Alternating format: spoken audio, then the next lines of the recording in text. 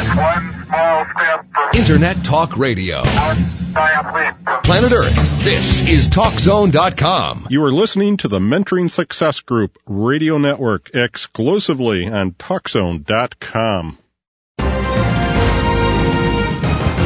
This is your competitive advantage, and I'm your host, Tom Tuberkin, and we're continuing our discussion with Jed Jones about sales and marketing. We're talking about pricing, and I had asked you a question, Jed, about the perceived value that pricing can sometimes communicate to clients or to customers. Yes, that's very true.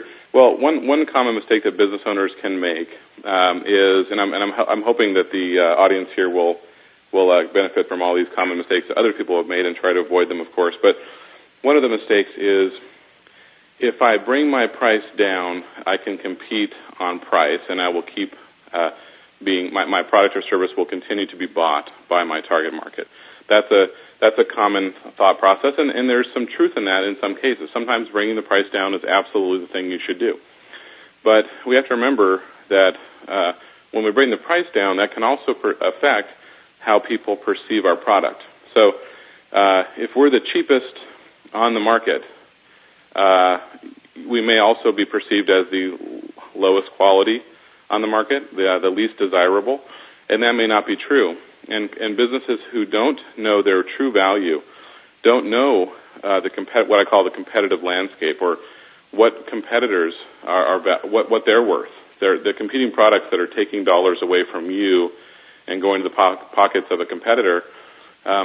If you know that in certain ways your product is superior, and yet you are trying to play the price game with a key competitor or two based solely on price, you're probably selling yourself short, and potentially it can get so bad that you could actually put yourself, or at least that product line, right out of business. Because once you bring prices too low, it's hard to bring them back up because the damage has already been done. There's a perceived value issue. You know, if Rolls-Royce or Mercedes, the highest level Mercedes cars, put their cars on sale for 1 week a year at, $15,000, that would just really hurt their brand image and the perceived value of the cars, because it would be seen as kind of a fire sale.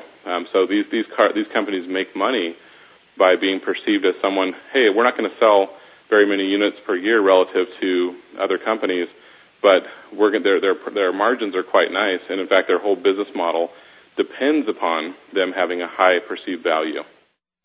This book that I had talked about before by Michael Porter was saying that one of the ways that you can compete on something other than just price is simply going and talking to your clients, and they will tell you what kind of value they're looking for from your product. And he makes the case that if you talk to these clients, you can generally find ways where they will not only maintain your current price levels, but they will pay you extra money to provide some of this extra added value that your competitors may not be aware of. I agree with that statement, and again, I think that implies really an ongoing dialogue with one's client base, and it's very easy to want to avoid that because it takes a little extra effort. Sometimes we don't want to hear the answer. What if the customer values something that we don't offer? We'd kind of rather keep things the way they are for at least a little bit longer, but that kind of short-term thinking, again, will not keep us competitive. So really, the more information, the more market research we can do.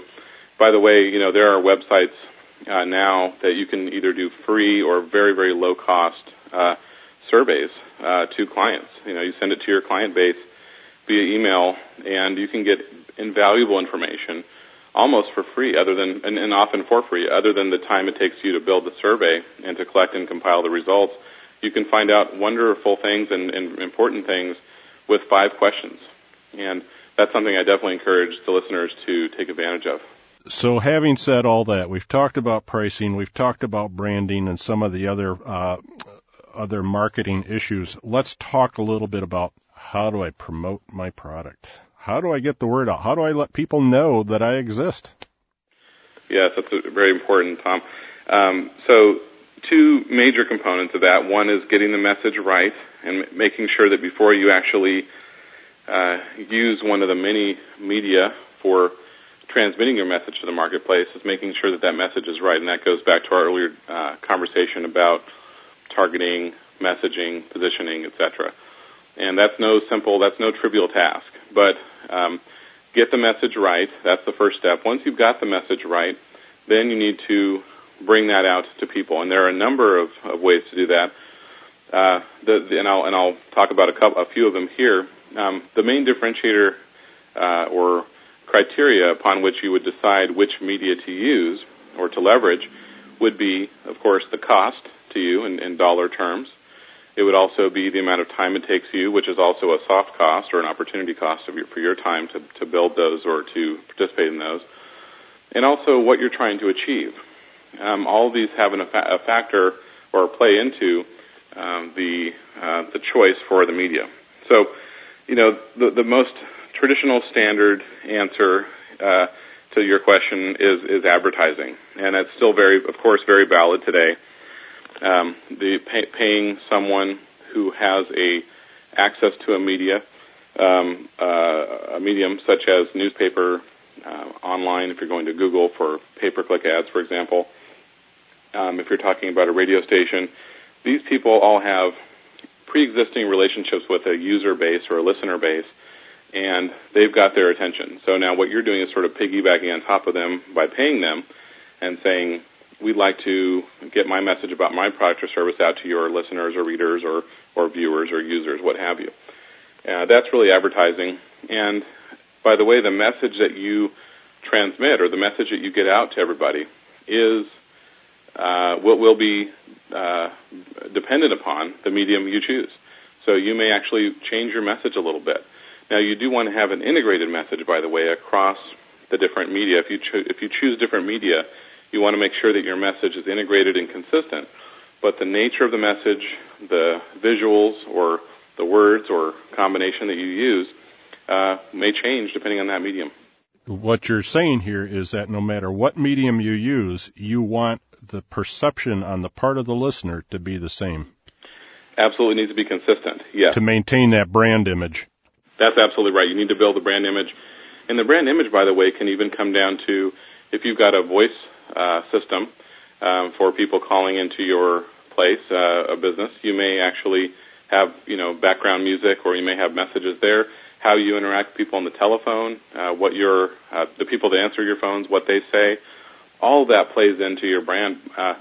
Some people downplay that element because they think, though, that's just a phone call. But really, that might be your most intimate and direct communication or interaction with your customer. So all of that can play into your brand. Now, going over a few of the different options in addition to advertising, there's something called viral marketing. There are press releases. You can hold promotions and events. There are ways to either serendipitously or actively get people to write articles about your business or about you, and also positioning yourself as an expert. All of these are important elements of getting the word out, and each one has a different potential effect on your target market. One of the things that I've been especially aware of over the last 2 to 3 years especially has been a very dramatic trend in the shift of how we get our information. Things like newspapers and even radios. People are much more tuned into their computer now. 5 years ago, viral marketing was not something we'd heard. Absolutely.